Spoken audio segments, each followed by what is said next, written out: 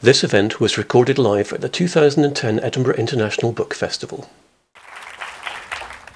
Good morning, ladies and gentlemen. Can you hear me okay? Yep. My name's Stuart Kelly. I'm the literary editor of Scotland on Sunday, and it's an absolute delight to be here with the wonderful A.S. Byatt. Dame Antonia is one of the most eloquent and intelligent writers of her generation. From the Frederica Quartet, which finished with A Whistling Woman, through to Possession, which is still one of the best-loved Booker Prize winners, and now the children's book, she's almost given us an alternative history of the past 150 years of change in Britain. The children's book is an absolutely astonishing piece of work. It's a book which really interrogates ideas of naivety and innocence, of how we relate to children, and even what the books that we give children, how they influence them for good and for ill. She's actually never been to the Edinburgh International Book Festival before, so I'm sure you'll want to give her an extra loud round of applause. Before you do, well,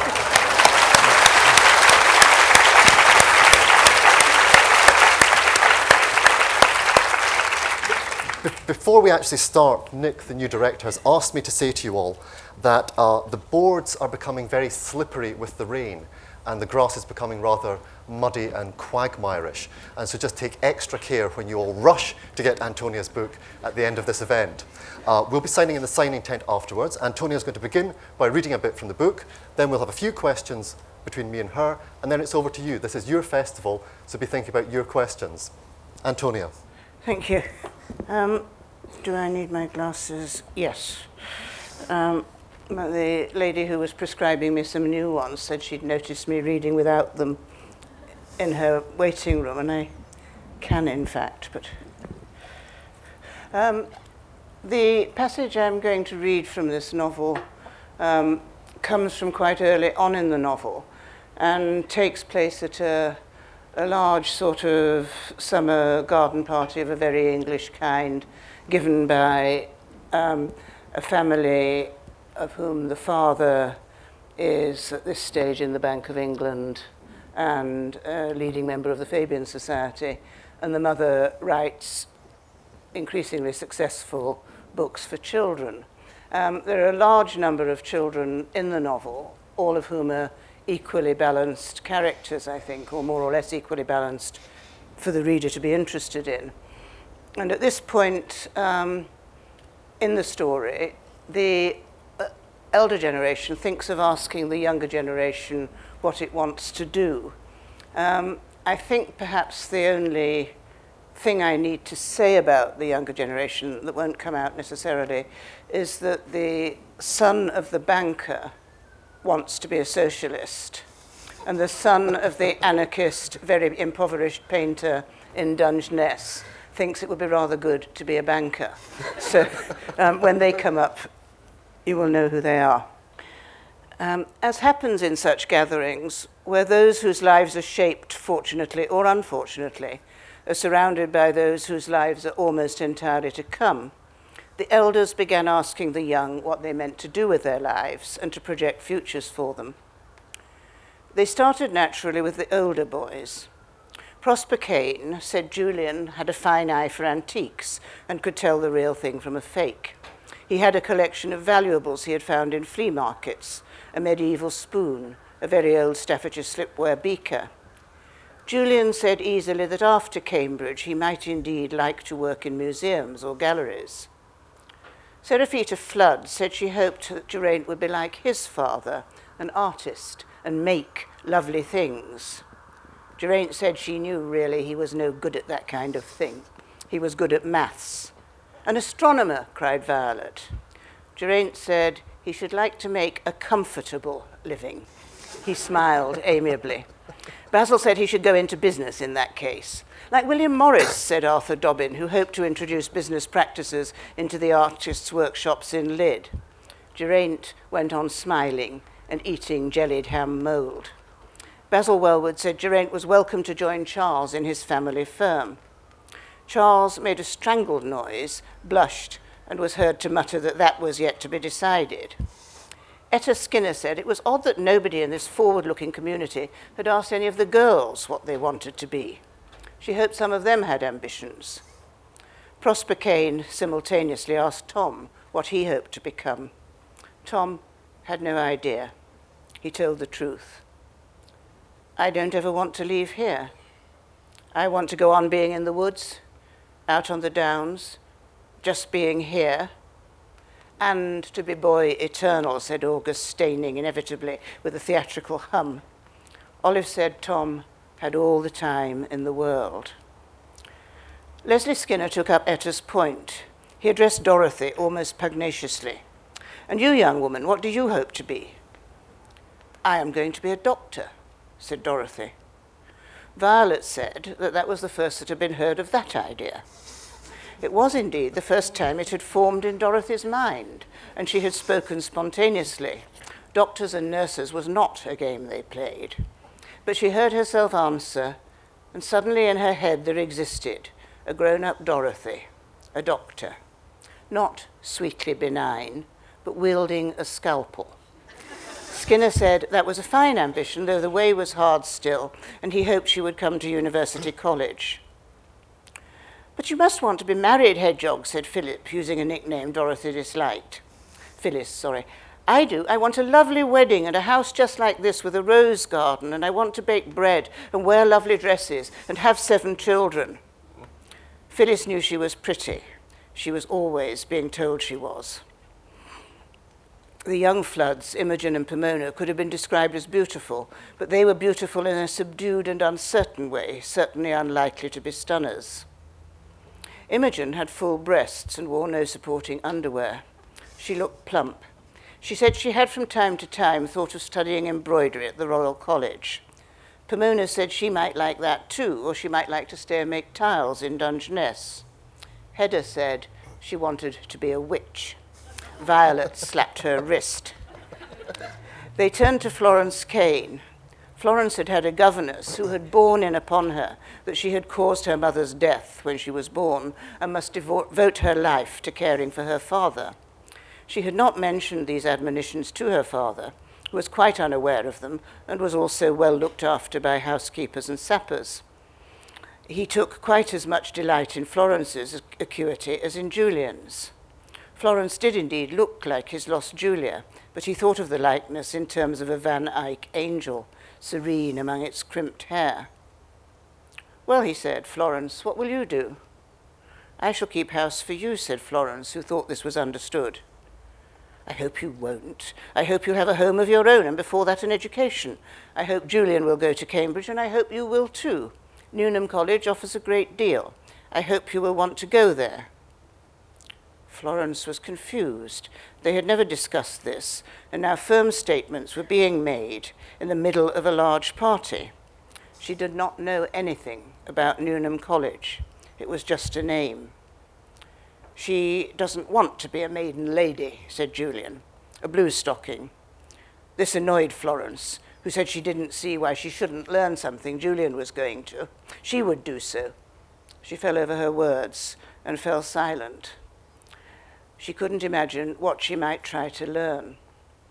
That left Griselda. Basil and Katerina were clear about her future. She would be presented at court, become a debutante, and make an advantageous match. Katerina said she hoped Griselda would be as happily married as her parents. Griselda twisted a puce bow rhythmically round and round. Her mother tapped her fingers. Griselda had been shocked, deeply shocked, when Dorothy said she wanted to be a doctor. She had not thought of wanting anything beyond release from puce bows. She had an intense secret life, which consisted of reading novels about women reduced to silent attentiveness, full of inner rebellion or of the effort of resignation.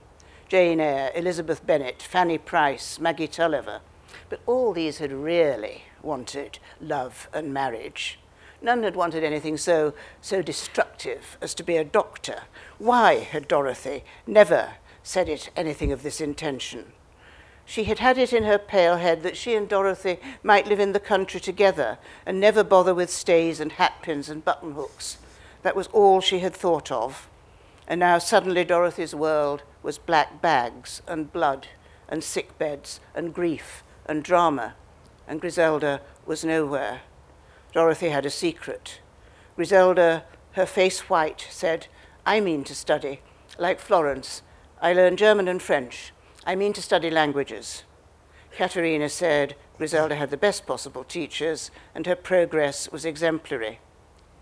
Basil remarked to the surrounding bushes that women's education simply made them dissatisfied.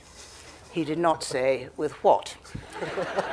Griselda twisted another bow and her mother tapped her hand. Humphrey Wellwood picked up Florian. What do you want to be, Florian? A fox, said Florian with total certainty. A fox in a foxhole in a wood. Thank you.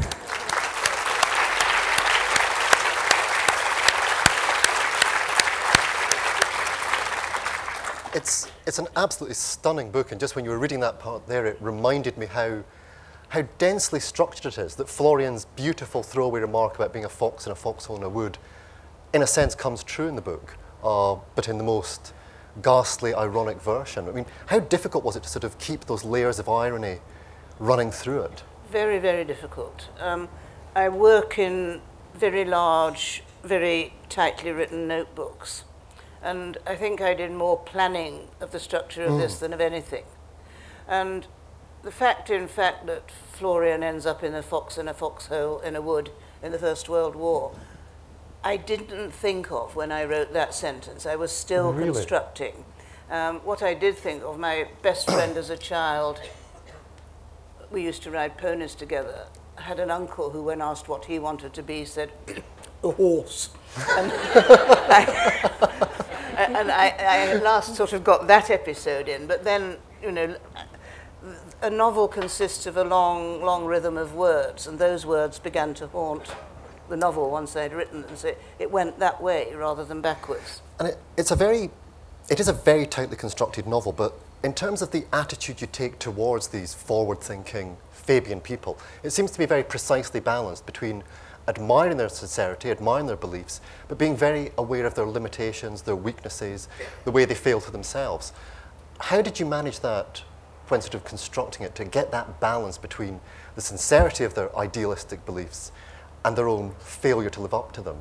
I think, in a way, the answer to that question is a description of my whole attitude to life. I was brought up by Quakers and Fabians, indeed. Both my parents in their generation were Fabians. I was brought up by people who meant to do good and believed in continually trying to do good. And I admired them. I was a reader of novels and Shakespeare, and naturally pessimistic as a human being, having been sent to boarding school. And I knew that people always failed their high ideals, but I think it is very important about the Fabians, even if they have personal failings, to realize just how much they changed British society. And there is a kind of, one of the tensions in the book is this tension between a period of immense political idealism and the rise of children's writing. And that's something that you've seen sort of cyclically occurring across the 20th century. Yes, I don't understand it. I wrote the book not understanding it. And I ended the book having read a great deal both of children's writing and of political excitement. And I still didn't understand what does, as you say, seem to be a natural connection. Yeah, Peter Pan and the Fabians leading to Tolkien and the sort of post-war communist, almost up to the present day with the kind of success of a certain Edinburgh writer. Indeed, indeed. And I said, do you know Jack Zipes? No. Jack Zipes is one of the great world experts on fairy stories. And at the beginning of the novel, I had the idea of E. Nesbit, who was a founding member of the Fabian Society. Used to sit clicking her fan in Fabian meetings. And I couldn't understand quite how children's writing went with it. So I sent him an email saying, please suggest connections between children's writing and socialism. And Professor Zipes replied that fairy stories are the essential literary form of socialism because they're not historical. And it's utopian. It's utopian, it's hopeful.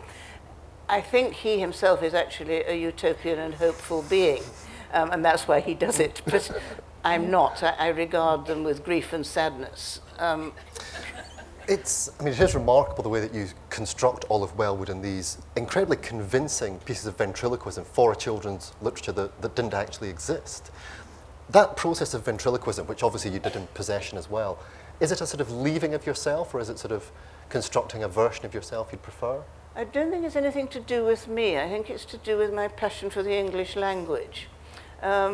It's not personal, except I used to read fairy stories, and these, in a way, I wrote the ones that didn't quite exist and should have done. This was certainly true with Possession. I wrote some women's poems that don't exist, that I would like to have read, to sit alongside Emily Dickinson and Christina Rossetti. And in here I wrote some slightly alarming children's stories. Yes, they're very alarming, I think. And I think they're slightly more alarming than most of the authors' children's stories of the period. Not the unauthored ones, which are quite horrible. I mean, Grimm's brothers are horrible, and you're not, at least I'm not, frightened. You know that they're designed to control the world rather than... Which is very different to Hans Christian Andersen and just how bleak those stories are. I don't think I ever got over reading The One-Legged Tin Soldier.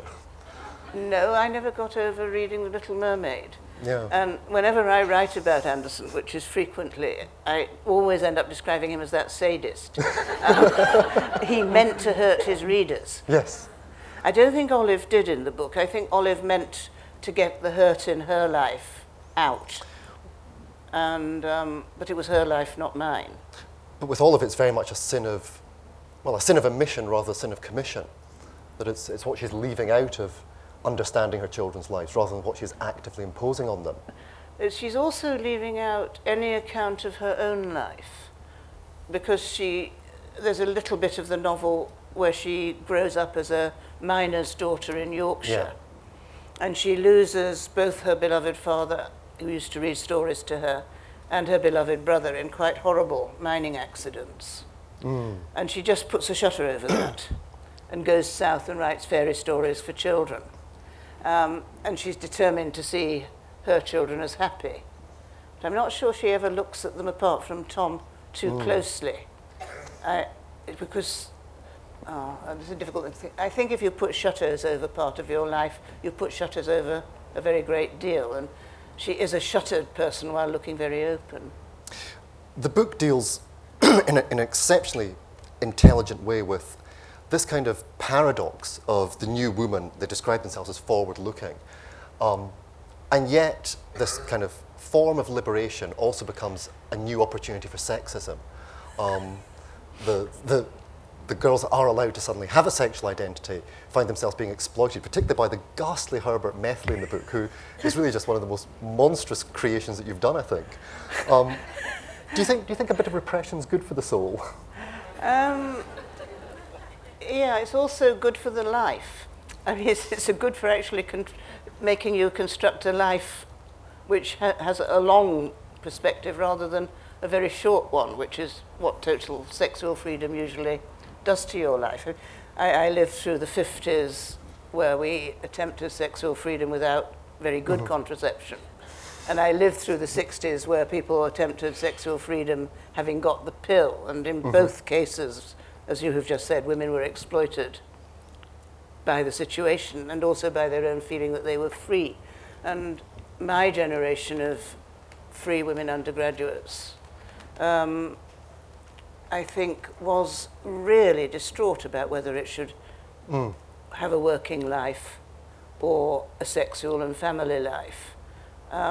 Nowadays, people try to have everything, and looking at my own daughters, seem to manage to have everything, but at cost. It's not easy.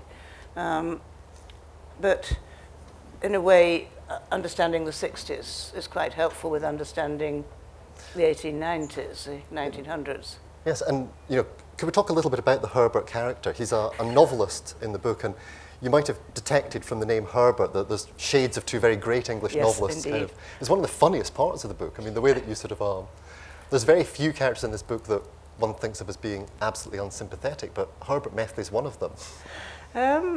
I could have written satire. My Quaker upbringing leads me morally to believe you shouldn't spend your life writing satire. But I really do dislike both David Herbert Lawrence and H.G. Wells as people. I dislike Wells a lot more than I dislike Lawrence, because Lawrence came from the north and was out of my kind of world, so I see where he's coming from. But when I say I dislike them as sexual people, and I dislike what they preached. And so in a sense, I'm sort of taking a real run at them and him. And I think he's about the most dishonest character I've ever invented in my life. I thought, can I push him that bit further? And then I thought, why shouldn't I? And I don't usually do that. My favorite scene is where he's sitting naked with his wife sunbathing, which was what people did, in the garden. And I wanted him to be sitting among Brussels sprouts, because I saw these knobby Brussels, and of course he couldn't have been, if you think about it, because Brussels sprouts don't grow when the sun's out, they grow in November. So I had to substitute peas and broad beans. And then I had this absolutely clear vision of this ludicrous man sitting there consulting his watch on his naked wrist. And I put it into Google, and the wristwatch wasn't invented at the time he was sitting in this garden. So I couldn't have that either. So the scene was better in one way before it got written. Indeed, I mean, I don't know if people have been seeing the rather good BBC series of original recordings of some of these writers. But when I heard H.G. Wells, the fact he had such a tiny, squeaky little porcine voice, I mean, it seems so completely at odds with the image he projects in his books. Yes, but how did he get all those women into bed with him? I mean, I simply have no idea. He seems to have got anybody I cannot understand it. That's part of the construction of Herbert Methley. I mean, you think they would have seen through him from a mile away. And poor Rebecca West, her life was sort of totally ruined by this dreadful person. And he did seduce Amber Reed in Newnham College, Cambridge. I never knew that. Oh, yes, he did, because Amber Reeves, it was, not Reed, part of the Fabian nursery she was, and he went into Newnham. Well, of course he was allowed because he was a famous novelist who pronounced on this and that. And anyway, and she ended up with an illegitimate child. It's just astonishing. There's one line that I'd like to just read from towards the end of the book, when it gets into the Edwardian period. Backwards and forwards both, the Edwardians knew they came after something. And that seems to sort of situate the book with its kind of eddies of contemporary relevance as well, that we feel we're a sort of post-generation, whether it's post-modern or post-war. How did you find the sort of parallels between that Edwardian period and what we're seeing now? Find is the word. I wasn't thinking of them when I started the novel. And when I started, the germ of the novel was very clearly, why do you have fairy stories in times of political idealism? And it was a period of history I'd always avoided because I'm interested in the tragic and the terrible. And it seemed to me a sort of hopeful and slightly childish period of history. And so when I started doing the research and working out just how they looked at the Victorians and just how they looked at the future, I was amazed by the parallels. I didn't start the book in order to draw the parallels. I was amazed by how we had gone through what they went through, and it caused me to like them much more. Yes, and I mean, towards the end of the book, you begin to get into the period where you have the rise of surrealism and the rise of psychotherapy simultaneously. Is that something that you're going to be continuing in? I mean, that's the bit I haven't done. You were saying I've done sort of a century. Yeah. There's a gap. I haven't written anything about the 1930s, 1940s. And the next novel was going to be about two lady psychoanalysts who studied under Freud and go right through into the Second World War. Then I thought, I'm going to die. I won't get it all done, so I better put the surrealists in as well, in case I haven't got time to do both. So, but it seems such a striking and important parallel that both of them are beginning to do this cartography of the imaginary space. Yes, and both of them use these very delimited, precise little metaphors. You know, they cut the metaphors off and stick them around like little jewels. And Freud says this person has a fountain pen. If you think about the symbolism of the fountain pen is a penis. surrealists will paint you a picture of a fountain pen as a penis. It doesn't, on the whole, it's very delimited in a very interesting way. Yes. And if you wrote a really good novel, you could use that technique and you'd be writing a different kind of prose. It wouldn't be surrealist prose. But no, which tends to be sort of excessive and clotted most of the time. Part of my problem at the moment with the research is I really don't like a lot of the surrealists. I've come to dislike André Breton quite intensely. Is there any one of them that you would sort of say, actually, that was a surrealist to read? Something like Blaise Cendrars, or? I think the one I love is Max Ernst. I love all his art. I love the painting. And the women, I like Leonora Carrington and Eileen Agar, both of them sort of aristocratic ladies who threw the whole lot over in order to make works of art. And there was a rather good novel about Leonora Carrington a few years ago, wasn't there? I haven't read it, I think, because I was already in the research for it. Thinking I might need to know about Leonora Carrington. And I think I love Eileen Agar most of all. One thing about the book which I think comes across very strongly is that you see writing as being, in some ways, a potentially dangerous act, as potentially an act of betrayal.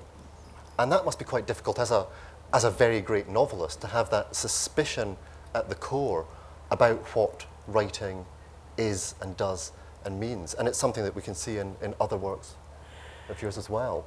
Yes, I think that question comes so close to the sort of centre of me that I try to answer it truthfully, because I was brought up to answer all questions truthfully. Which is strange for a fiction maker. Which is strange. Well, that's part of the problem. You know, I was brought up by people who believe that truth is much more important than fiction. The Quakers were not very interested in art. And my father, although he wrote 2 novels, was a judge, and he believed that there was truth and you could tell it, and that you shouldn't distort it. And he was a good man, and he was good company, and so I grew up with this sort of sense of values, which is quite heavy on you. And I don't think the contrast occurred to him, but however well you write about your friends or your family, you diminish them. That seems a very sort of profoundly ethical stance. It is a profoundly ethical stance, but it haunts me. And you meet people in novels written with love by novelists, and the fictive character in your mind and my mind has replaced whatever the real character was once like. And this is a loss as well as a gain. And I deal with it by telling myself that what I'm interested in is language, which is our interface with the world.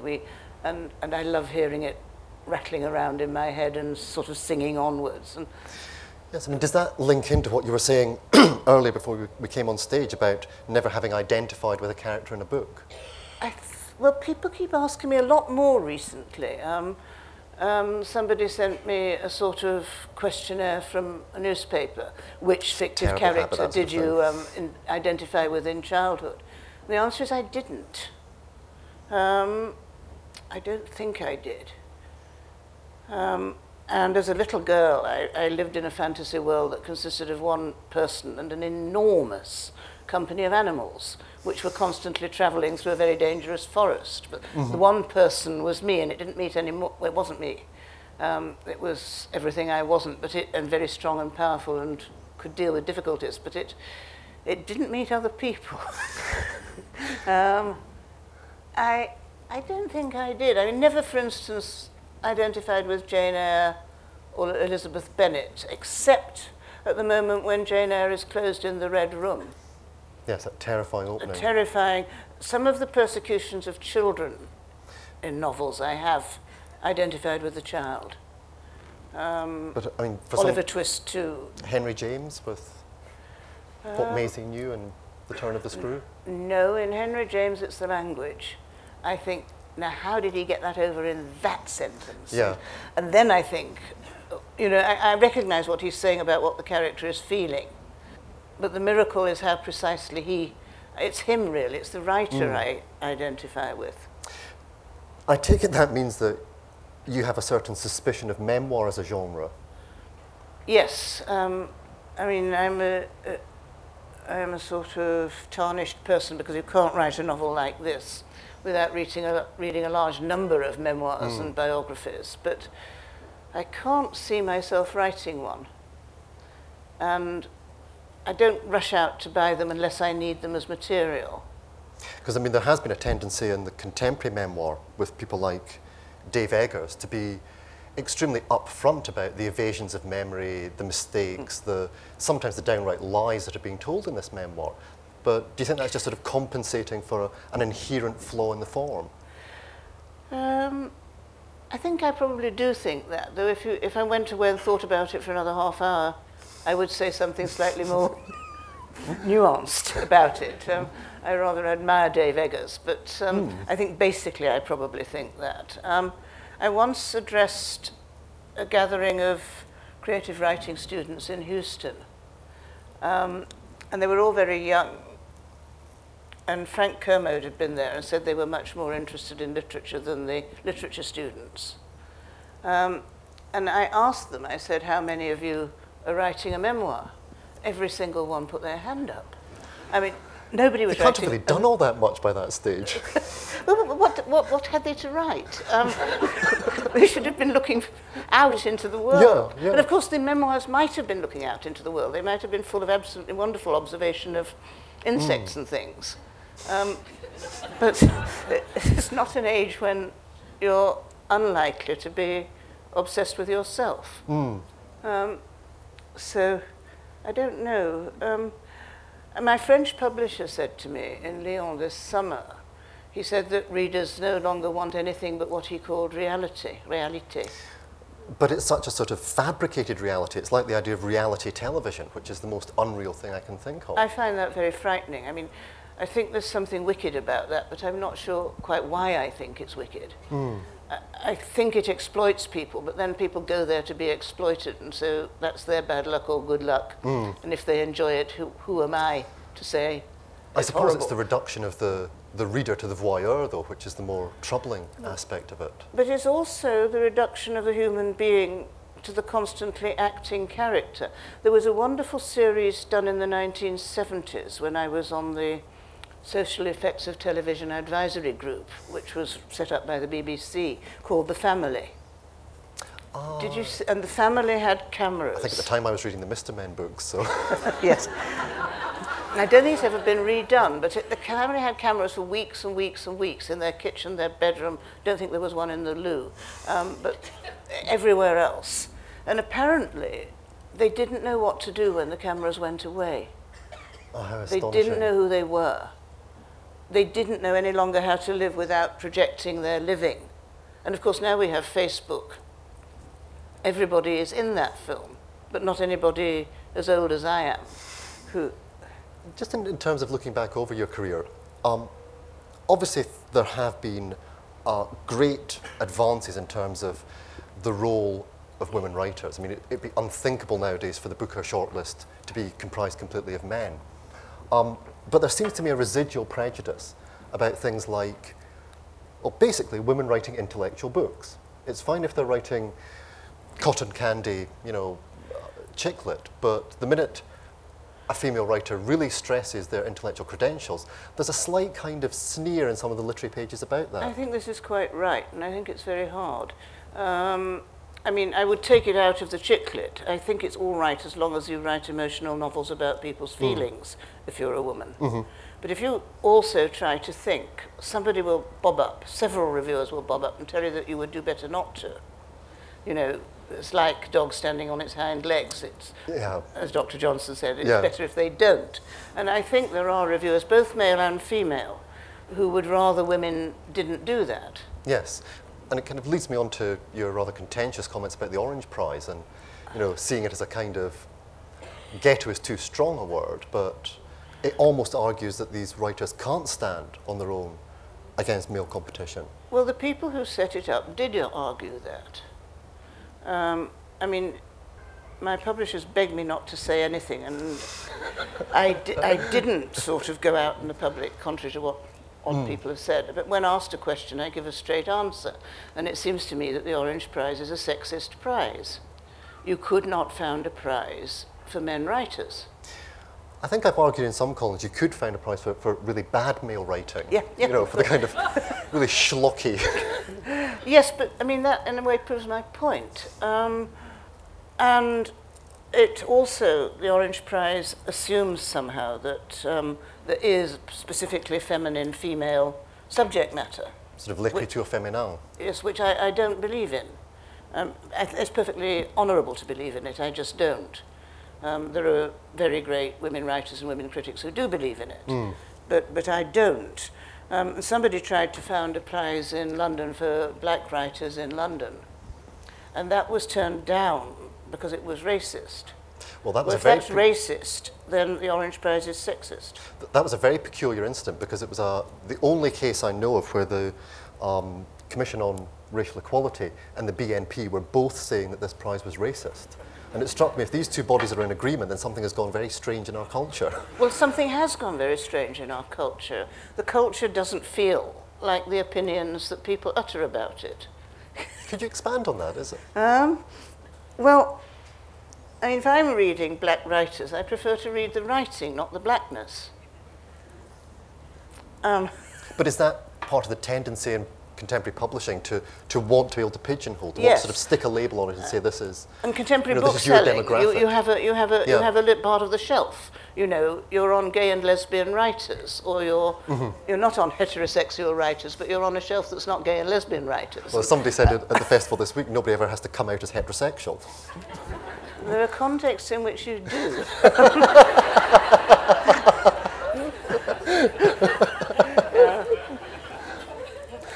I think in the early days of the Virago press, there was a certain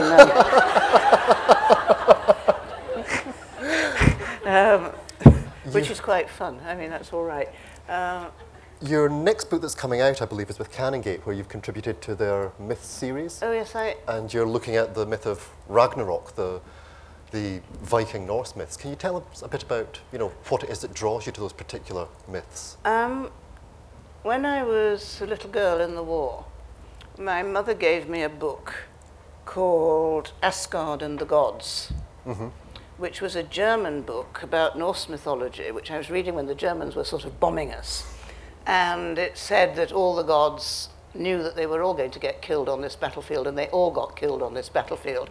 And I felt this was a profoundly satisfactory myth. It's the best myth there is. The gods get dead. And so when asked to write a myth, I thought I would do that one. It's a very different kind of mythology from the Judeo-Christian mythology, the Norse gods. It seems to be far more pessimistic in some ways, but also full of those kind of strange, heightened ironies. Odin having to give up his eye and then being told that the advice is keep both your eyes open. It's very kind of cryptic. It's very cryptic, and I think it's even more cryptic because there isn't actually much remaining evidence of what it was, No. And the so Edda, what we've got is kind of hints and tiny little visions, and then huge gaps and accounts that don't square with each other, much more, I think, than with Greek mythology. And the only character I liked as a child or like now was Loki the Tempter, the wicked god. The trickster. The trickster who causes everything to come to pieces just because he likes seeing how it works and then taking it to bits and burning it all up. And in my version, and I did tell it as a myth, but I ended up having to tell it through the eyes of somebody called the Thin Child, which was myself, as a little girl walking through paradisal fields full of now extinct creatures to school, and thinking about these rather sinister gods and this very bloodthirsty mythology. Where was I going? In terms of, having structured that as myth and the sort of Loki figure in that. Yes.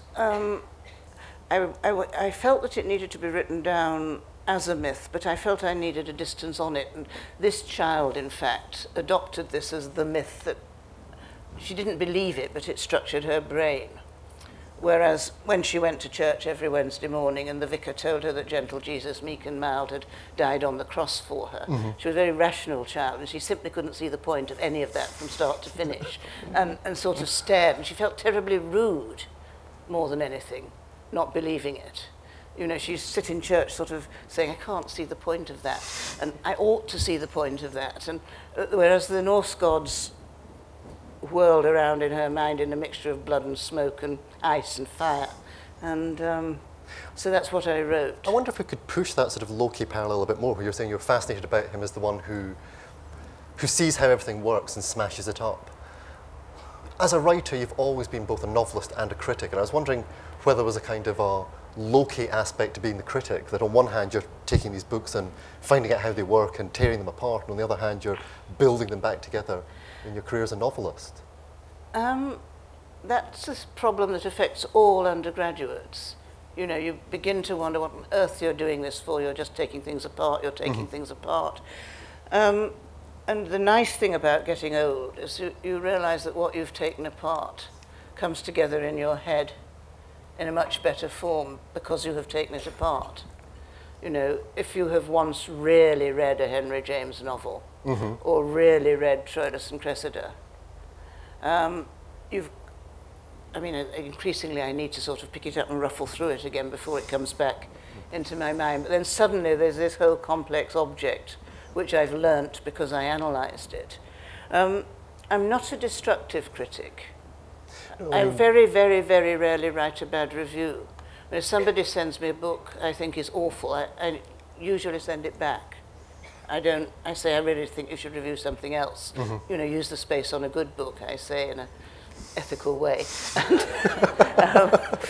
Not something I've over-encumbered with, I have to say. You don't do that. No.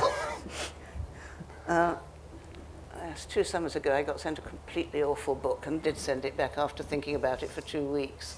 But we won't ask you the title. No, you can't. But the reviewer who finally did it really couldn't bear it either and was embarrassed. But I think sort of destructive criticism is one thing. Analytic criticism is always slightly destructive. But if you can hear the words singing and work out which word in the singing is the one that's really moving you, that's not destructive. That's, that's learning how to write. And just before we open it up to the audience, you mentioned speaking to creative writing students, and it seems to me that there's a great virtue for people that are studying literature just to try their hands slightly at it. I mean, I remember as an undergraduate trying to write lines like Pope, so you realised just how incredibly good Pope was, and that this wasn't something that you could just dash off. Maybe that's where creative writing could become, you know, an important part of the academic literary world. It ought to be the opposite of the memoir, unless you're writing a memoir. They say write a memoir like Dave Eggers and invent your own places where you're telling lies and explain them, then that makes it into a formal exercise. I had a colleague at University College London called Basil Greenslade, who was a Renaissance scholar, and he made all the first years write a Shakespearean sonnet. When they got there, he said, then you will realise just how difficult it is. Yeah. And also just how worthwhile it is if you can do it. And I think there should be a lot more of that. I think that teaches you more about language than most things do. Can we have the house lights up? There will be a roving mic, so if you could wait till it actually turns up. Who'd like to kick off with the first question? Immediately over here. Thank you very much. I'm loving the children's book, not quite finished it yet, and I hope you have great success with it. But this is my one chance to say thank you for Possession. It truly enriched my life. Indeed. Thank you. Thank you. How do you feel about Possession now? Is it a... I feel, you know, it's a bit of one of those things that's taken over the whole of your life, and you feel there are other things in your life. But I mean, what I think about Possession occasionally is a kind of wicked triumph, because editors on both sides of the Atlantic tried to take the poetry out, and they tried to take great chunks of the Victorian prose out. And I wept and wept. I woke up every morning weeping. And my husband brought me up cups of coffee in bed because I was weeping because the publishers didn't like my book. And then it got published, and it looked as though it was going to be a sort of success. And then when it ballooned off and everybody liked it so much, I mean, nobody could have been as surprised as I was. I thought it was a kind of niche book for academics, It simply proves you should always write a romance, really. Can we have another question? Back in the middle there. Hello, I've always admired very much how you write about colour. Could you talk a little bit about how paintings influence your writing? I think I'm almost synesthetic.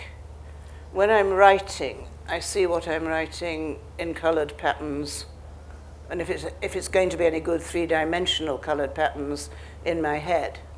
And it's sort of subliminal colour in the sense that if you say, you know, what colour is the line connecting Frederica to Stephanie at that point, and what colour is the language out of Shakespeare that's crossing that, I will say, oh, the first line is green and the second line is red, and I'm seeing a kind of cube. But I think why I like paintings so much is because they are timeless and absolutely non-verbal.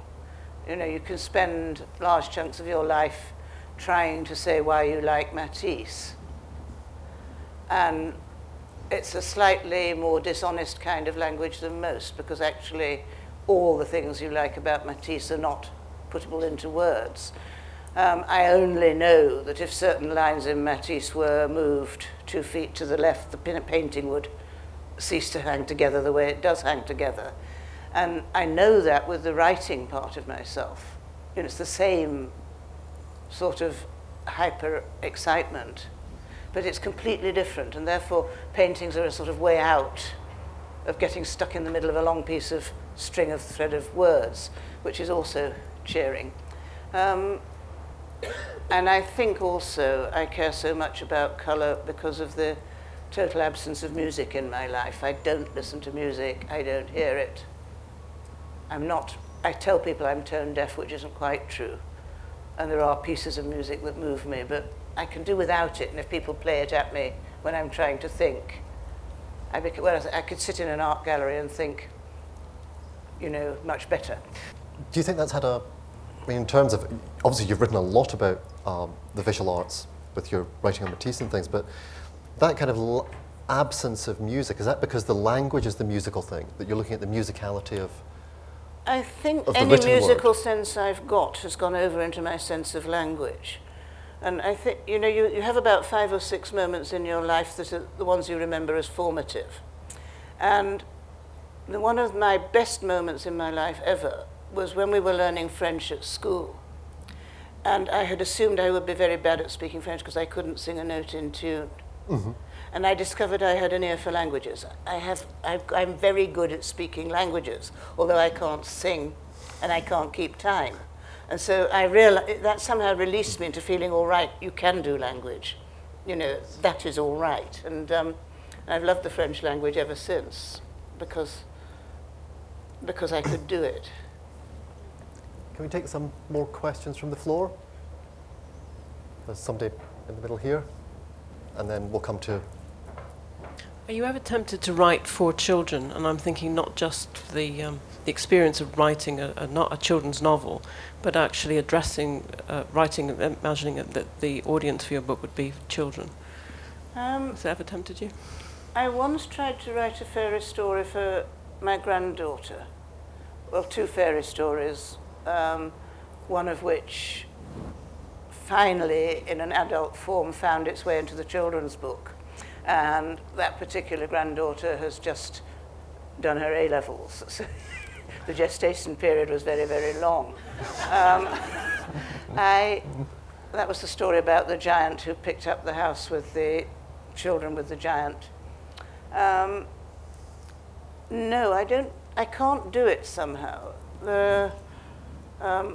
Just as I don't think I could ever teach creative writing, there are audiences I don't think I could connect with. I remember what it was like being me as a child, and I like talking to my grandchildren about the books they read, but I don't connect with any other children very much. And if you put me in front of a class of children, I would turn around and run with fear, because that was what I felt as a child, and I still feel it. So for all those reasons, I can't do it. And the child I was only wanted to be a grown-up as quickly as possible. So once I got to be one, I saw I had been right. Do you remember Martin Amis was asked the same question about would you ever write for children, and his rather sardonic reply was only after a head injury. There was a question here first, then we'll come to you afterwards. I've just been rereading The Game, and I was thinking about what you said about no matter how much you write about no matter how well you write about your family and friends, you diminish them, and there's sort of this interesting tension with the figure of Julia in The Game, and then of course we have this, I think again to a certain extent in the children's book as well, and I was wondering if you could maybe say something about that. When I started writing The Game, I had a friend whose mother was a novelist who wrote books very close to her own life about her relations. And my friend had a particularly unpleasant experience, to which her mother responded by writing a novel about the very sensitive mother of a tiresome daughter who went and had a very unpleasant experience. And I thought, this really is wicked. And I started writing the novel. And I kept putting it down and coming back to it. But it really threw me when that happened to her about writing novels at all. And it made me very, very careful about never basing a character on only one person. If you've got Lawrence and Wells, you've got a new person. Yep. If the person had been based on either, it wouldn't have been so interesting. And that is the way I try to get round it. There's a question just here. Besides your novels, you've also written short stories, even novellas. Do you know at the outset what length the piece that you're undertaking is going to become? That's a very good question. I think yes. A novel I wrote called The Biographer's Tale started out as a story, and my dear editor Jenny Huglow said that's a short novel. And so I turned it into a novel, and it changed its form, and so it isn't inevitable. I started writing short stories when a surgeon condemned me to death, as it were, and I walked out of his front door, thinking I had very little time left to live, and stomped into the London Library, and I thought I'd better learn to write something short and stop thinking I can only write things that are very, very long. And so I wrote a short story called On the Day That E.M. Forster Died, which it was. And then I discovered I liked the form, and I started writing more and more short stories. And when I was young, I thought I would never have enough ideas, to make short stories, because I needed to keep them all for novels. And I put them in notebooks, and now it's the other way around. I've got far too many ideas and not enough life left, yet again. So I like having both on the go. And at the moment, I'm writing this story, which I've been telling Stuart about a 12th century monk who finds himself in a very, very, very noisy flat in Tooting Bec in 2010. And I got to the middle, and then I had to write Ragnarok, and the children's book came out. And he's still standing there. He's been standing there for about a year now, and I'm just beginning to see how to get him out. But I think that's a novella, simply because I can't get him out any faster. There was a point just over here, and then we'll come to the person at the back. I'm a bit nervous about asking this question, but we were talking about labeling and marketing, publishers marketing books and sticking them on shelves. But what would you think about you being called a historical novelist? Well, I grew up on historical novels. We have been discussing, as is only proper, Sir Walter Scott, who is certainly a very great novelist and certainly a very great historical novelist. I have had a sort of passion for Georgette Heyer, from whom I have learnt a lot. But there is a genre of historical novels for which historical fiction prizes are awarded, And I don't think I write those. I think it's like detective stories. You can write a novel. Possession is a detective story, but it shouldn't win a detective story prize or be put in for one. And I think the same is true of my novels. They're not genre historical novels, although I love a lot of the people who do write. I loved, for instance, Hilary Mantel's novel, which I think is nearer a genre novel than the children's book is. But, I mean, obviously transcends pure genre. I like read it, but they have to be very good. I mean, it is an invented history you're creating. You know, no such figure as Olive Wellwood exists. If you'd done the novel about James Barry, then that would have seemed more like a kind of conventional historical novel. Yes, it would. Or, I mean, there are periods, oddly, of history where you can create a fictive... I mean, the Renaissance seems to be one of them, and Regency England seems to be another.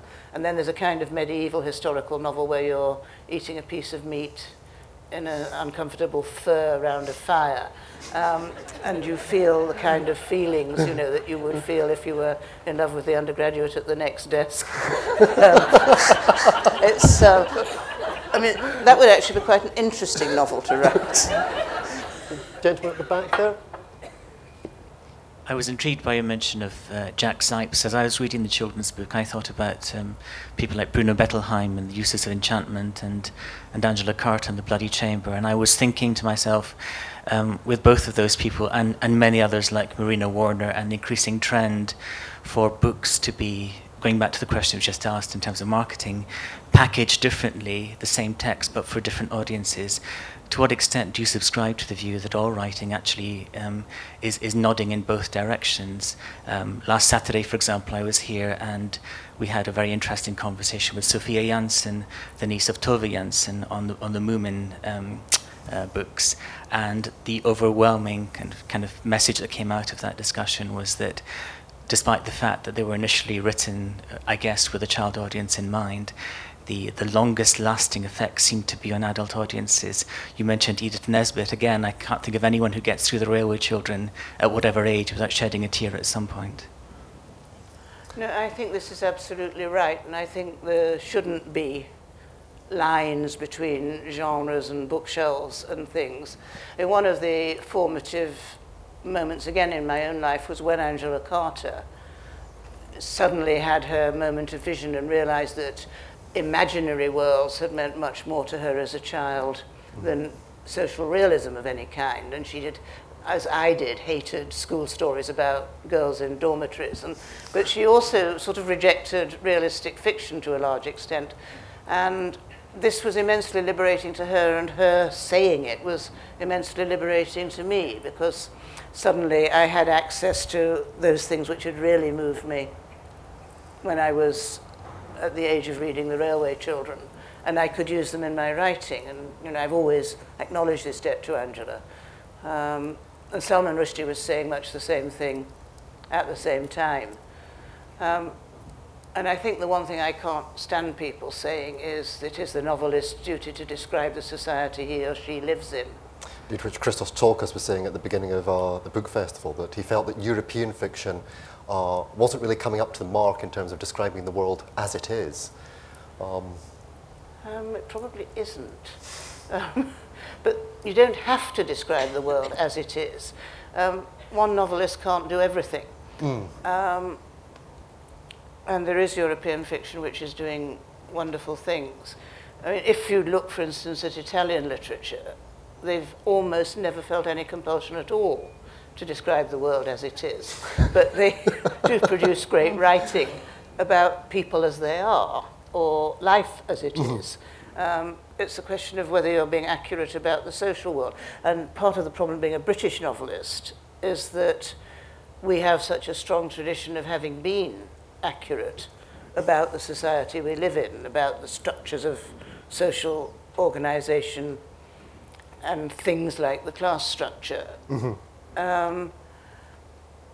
And this tends to lead to indignation as your major emotion, whether you want it to or not, because of the imperfection of society. And this is gloomy. Well, and I prefer tragic to gloomy. I'm afraid we're just about out of time. If you do have other questions, though, Antonia will be signing round in the signing tent, the London Review book signing tent next door, and you'll have a chance to speak to her then. Do take care on those slippery things. We don't want anyone suing the book festival in this 24th or 25th year of it. And I'm sure you're going to want to join me in thanking the absolutely wonderful A.S. Byatt. Many more Edinburgh International Book Festival event recordings are available at www.edbookfest.co.uk, along with a selection of videos.